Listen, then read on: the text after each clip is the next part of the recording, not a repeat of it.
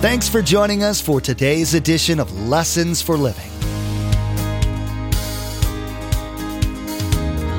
His word so fresh in our hearts abound. His word made flesh in the here and now. A new life is beginning. Lord, let us hear your lessons for living.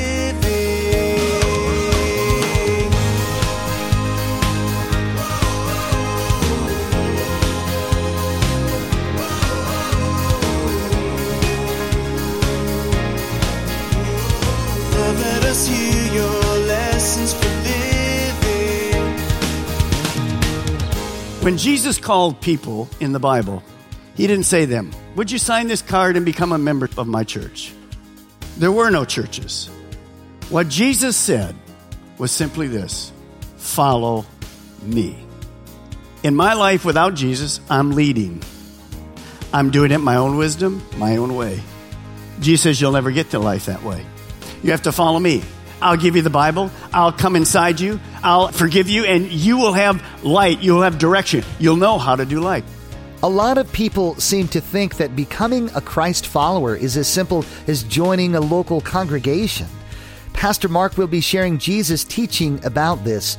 We will find out that what Jesus taught was far different than joining an organization. He taught a radical submission to his lordship. We'll discover that the life that Jesus offers requires a death. We have to die to our desire to be the leaders of our life and instead take on his desires and ambitions. This is the only way we'll have joy in this life and fellowship with God and Jesus in the next. Remember, there's quite a few ways to receive a copy of Pastor Mark's teaching. We'll be sharing all that information with you at the close of this broadcast. Now here's Pastor Mark in the book of Luke as he concludes his message, Encounters with God.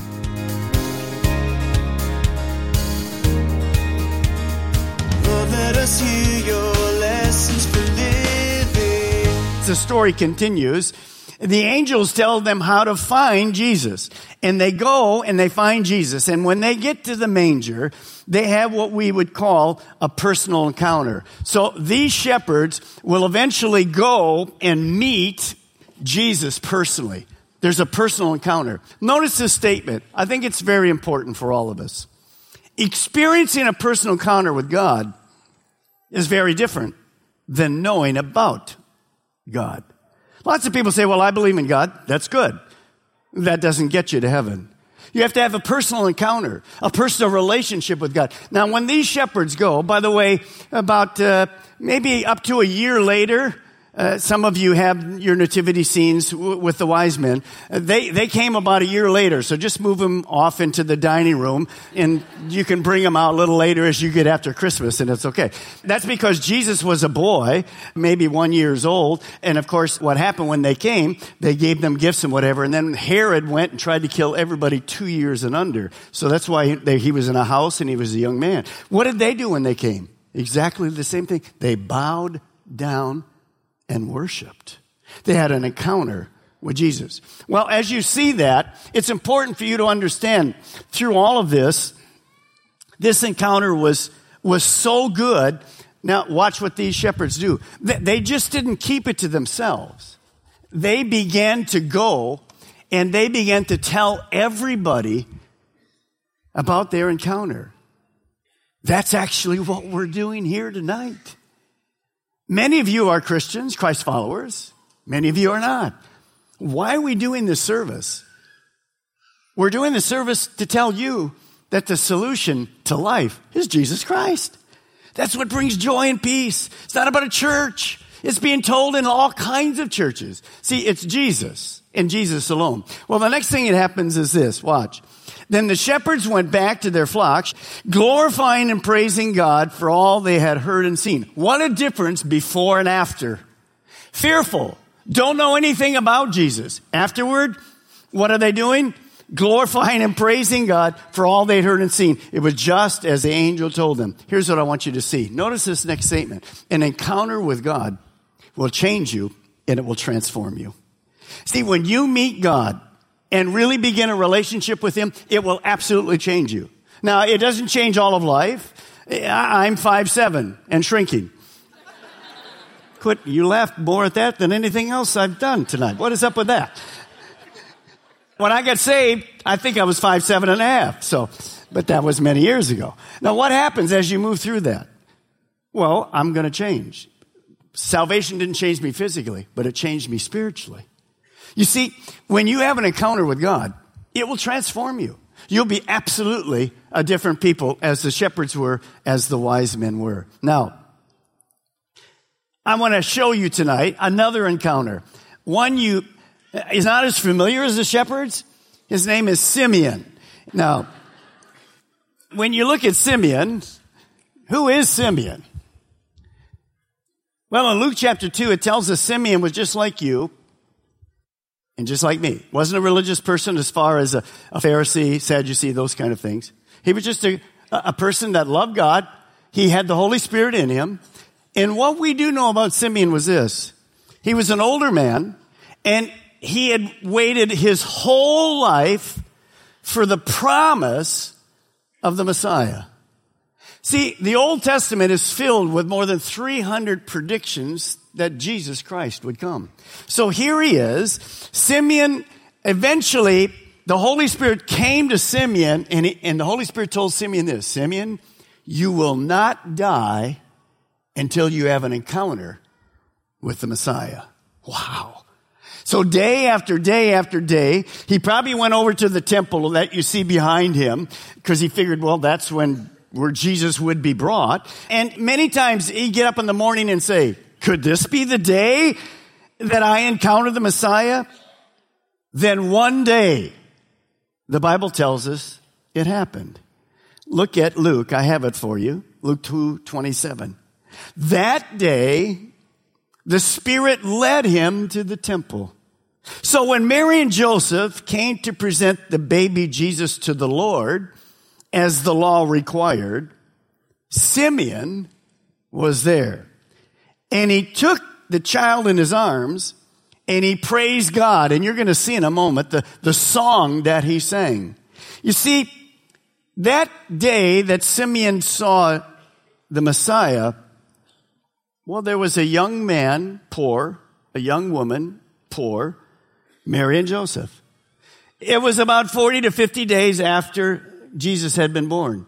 And after Mary finished her purification time, they were bringing Jesus, about 40, 50 days old, to the temple to be dedicated, just as we dedicate children. On that day, the Holy Spirit said to Simeon, that's the one! That's the one. I think you need to understand what happened. Watch this. Simeon didn't just go, wow, that's the one, I can die now. What did he do? He went and had a personal encounter. He introduced himself to Mary and took the baby Jesus. See, knowing about Jesus and having a personal encounter is a very different thing. Now, when he's finished with that, the Bible says an amazing thing.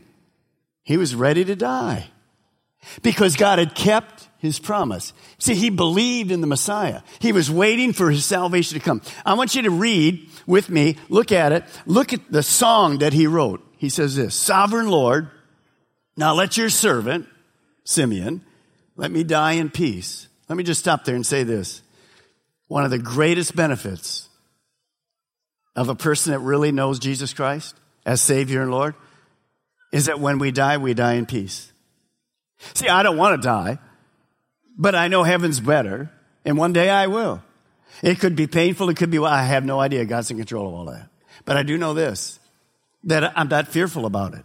I have a peace, because the moment I die, I know exactly where I'm going. Absent from the body, present with the Lord. See, that's why the unbeliever is afraid of death, but will not tell you. Because when you say to them, there's no world religion that has a guarantee like Christianity. None. The Muslim faith, you ask the Muslim, where will you go? They have no idea whether they're good enough to get to heaven.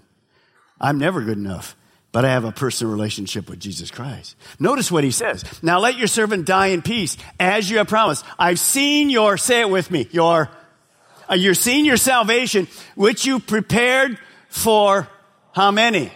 All people. He is the light to reveal God to the nations. He is the glory of your people Israel. Now this is amazing because Simeon knew that the source of salvation was Jesus.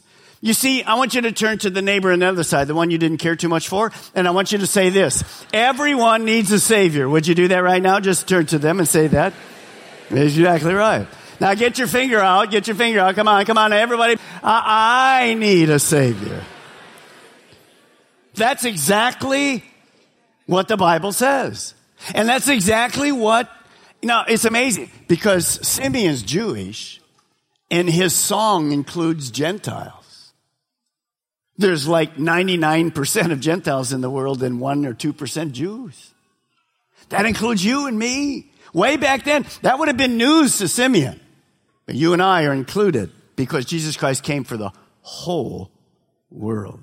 So, in our day and age, we're supposed to be tolerant, and we should be, with our Christianity. In our day and age, lots of people say there's no such thing as absolute truth. That's foolish. Let me show you a statement that is hard for you maybe to understand. Here it is. The Bible tells us there is salvation in Jesus and Him alone. There's no other way to get to heaven, to get forgiveness, but Jesus Christ. God designed that from the beginning of time. And Peter was sharing this with very religious people one day, and he was talking about Jesus, and he said this, there is salvation in no one else. God has given no other name under heaven by where we must be saved. So the salvation comes simply from Jesus Christ alone. You said, Pastor Mark, that's narrow. To be honest, truth is narrow. 2 + 2 is 4. Go for it. It's narrow. It's narrow, but it's true.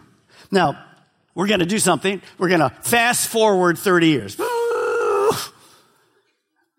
Now, those of you get older know that time goes like that, doesn't it? Come on, be honest with you.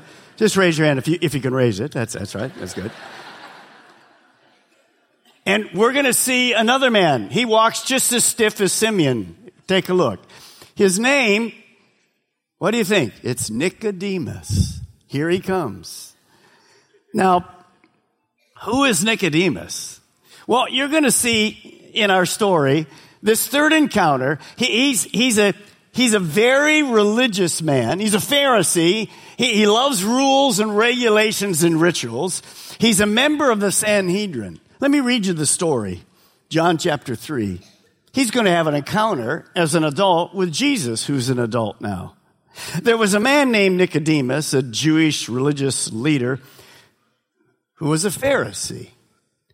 After dark one evening, he came to speak with Jesus. Rabbi, he said, we all know that God has sent you to teach us.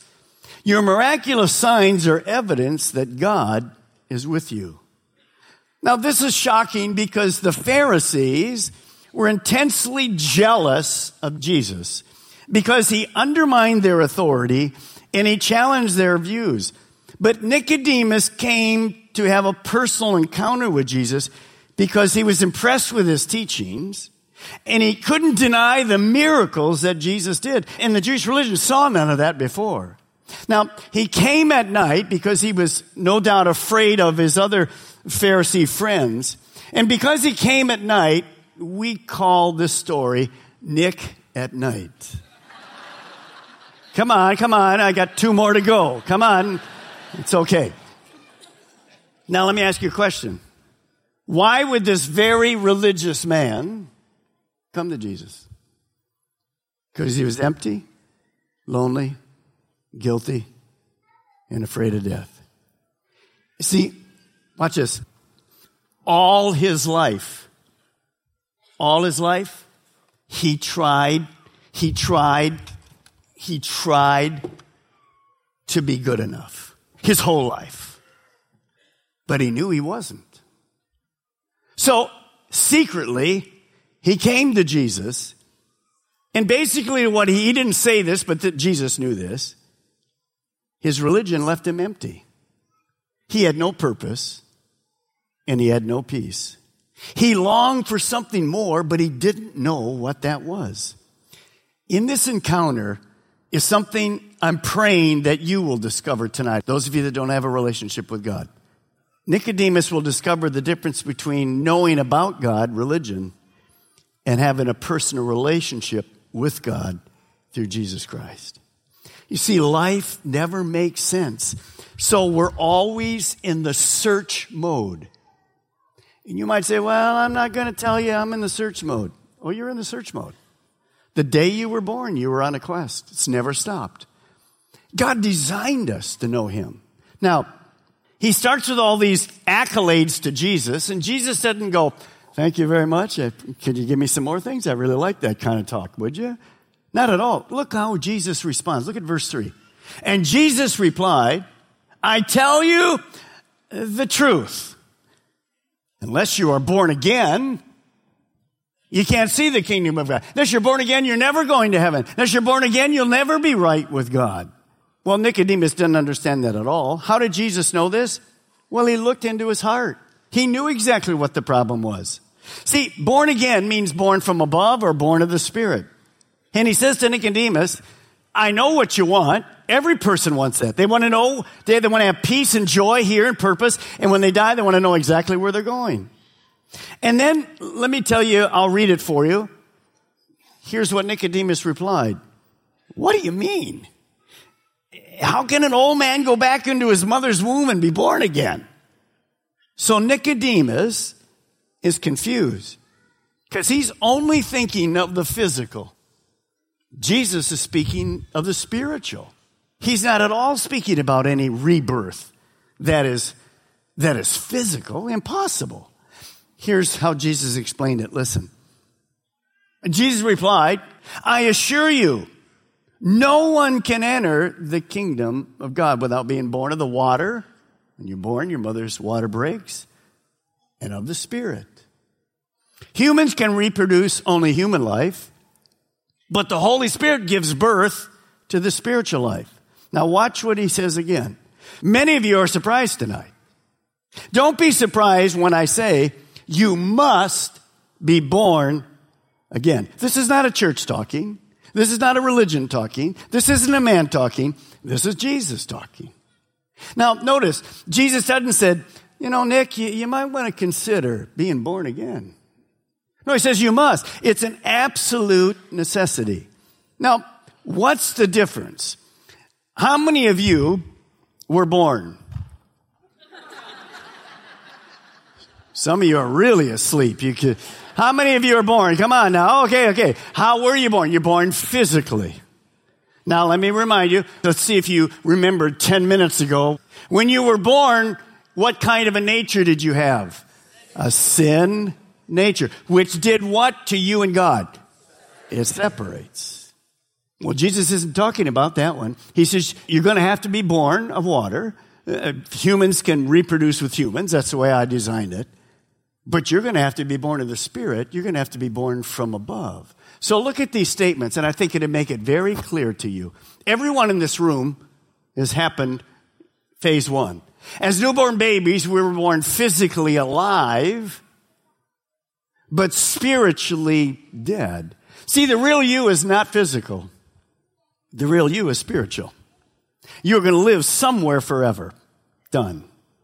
And then the next one, Jesus says it like this. When we are born again, spiritually by God, a spiritual birth takes place, and our dead spirit becomes alive. You see, being born again spiritually is something only God can do. I can't be good enough. I can't change myself. So when a person is born through the Holy Spirit, they receive forgiveness, a changed life. We know that Nicodemus eventually did believe in Jesus, was born again. In fact, he took a real risk. He helped with embalming and burying Jesus and all the spices that were necessary and the grave. He helped with all of that. So I want you to turn to somebody behind you this time, somebody that you don't know, and I want you to say something different. Everybody needs to be born again. Would you do that now? Just kind of look around and find somebody and tell them. That's right. Just look at them.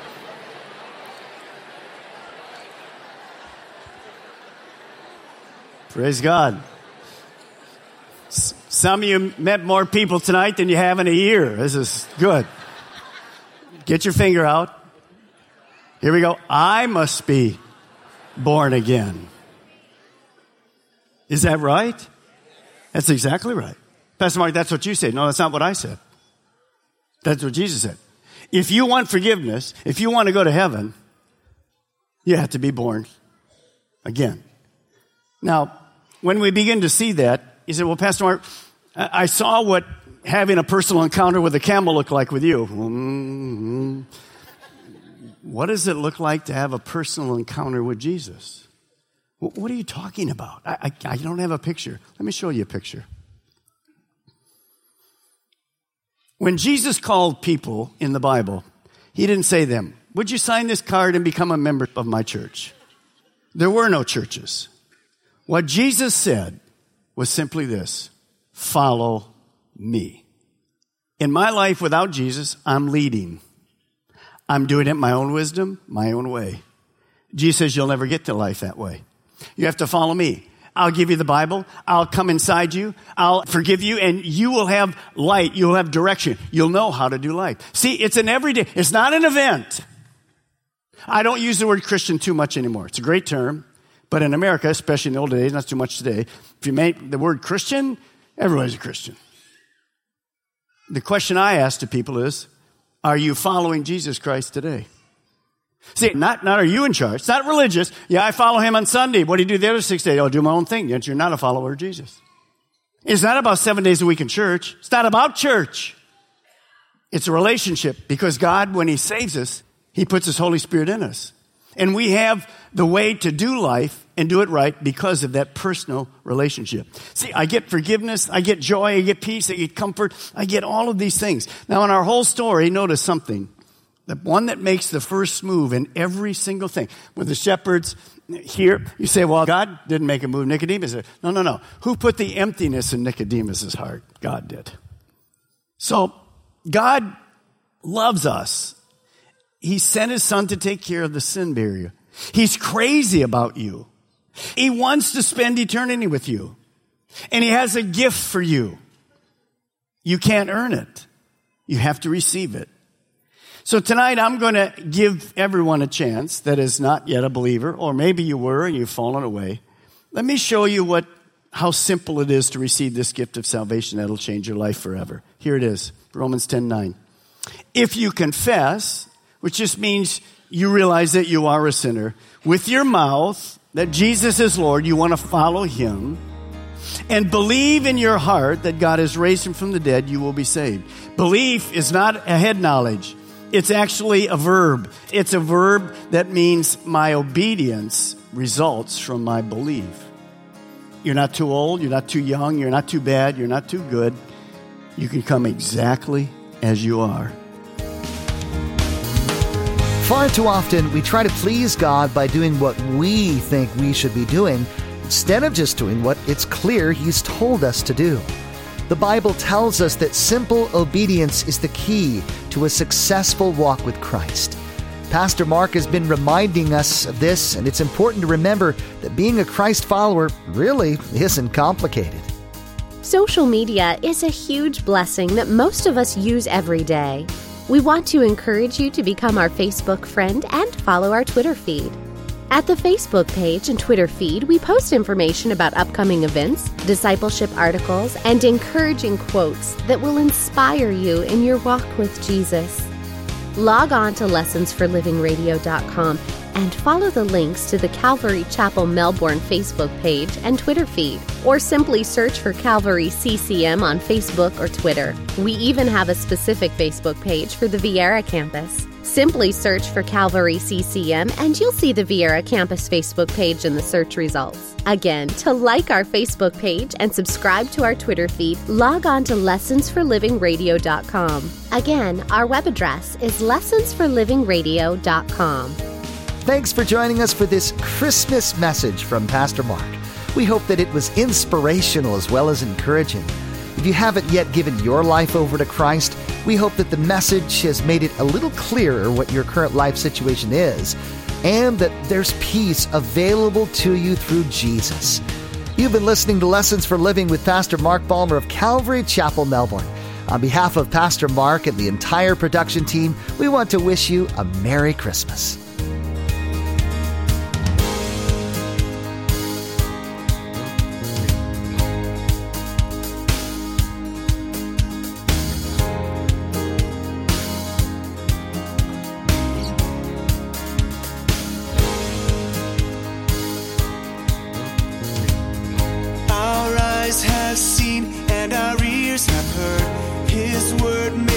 flesh in a hurting world. A new hope he is giving.